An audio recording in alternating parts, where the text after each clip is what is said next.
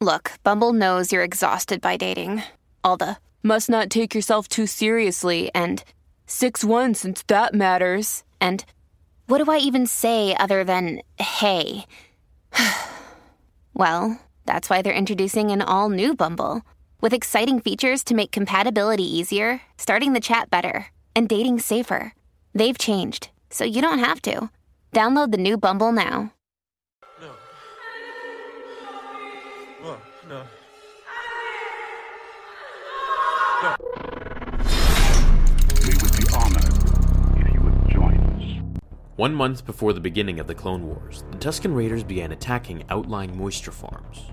One morning, Shmi went out to pick mushrooms, but was captured by a group of Tusken Raiders on her way home. Her husband, Cliegg Lars, assembled a search team in an attempt to locate her, but ended up losing 26 out of the 30 that were sent out along with his right leg. After 1 month, he decided to give up the search, believing Shmi to be dead. In actuality, Shmi was still just barely alive, severely beaten and dehydrated, holding on to the memories of Anakin in an effort to stay alive. I will come back and free you, Mom. During Attack of the Clones in the novelization, Anakin could see visions of his mother in pain all throughout the timeline. However, this was shown just about once in the film with a bad dream. The following that I'm about to read will be a snippet from the part where Anakin is searching for his mother and has arrived at the Tusken Raider campsite. I've also tried to gather everything I could for you through the comics and the visual guides. Here we go. She needed him. Needed to complete the cycle, to let her son recognize that through it all, through the missing years and the great distances between them, she had loved him unconditionally and had thought of him constantly. Annie was her comfort, her place to hide from the pain the Tuskens had and were exacting upon her battered body. Every day they came in and tortured her a bit more, prodding her with sharp spears, slicing her body or beating her with the blunt shafts and short whips. It was more than a desire to inflict pain, Shmi realized, though she didn't speak their croaking language.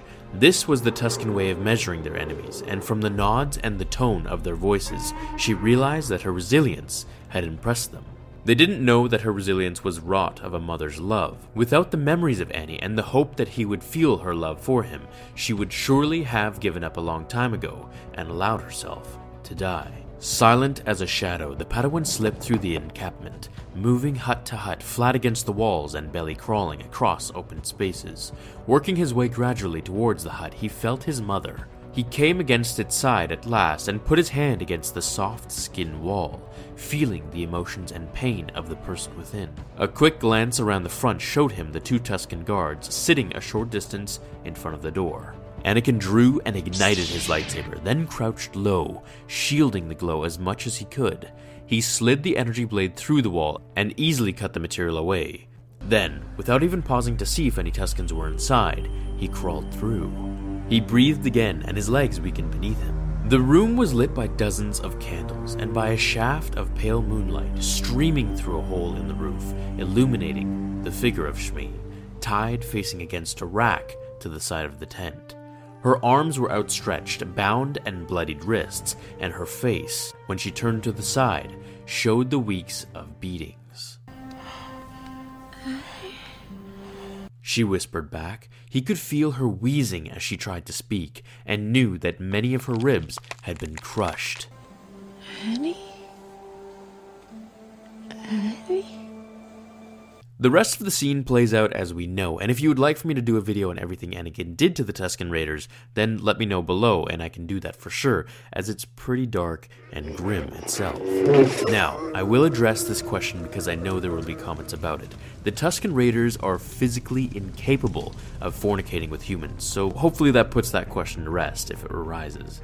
As for the purpose of Shmi being captured, well, my theory, albeit it never having been mentioned anywhere in the movies, books, or comics, is that Palpatine manifested Anakin's nightmares and manipulated the Tusken Raiders to capture her.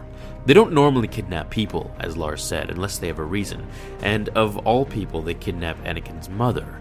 The coincidence is too much for my liking.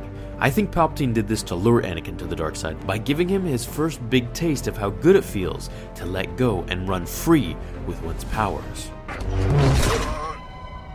Remember what you told me about your mother and the Sand people?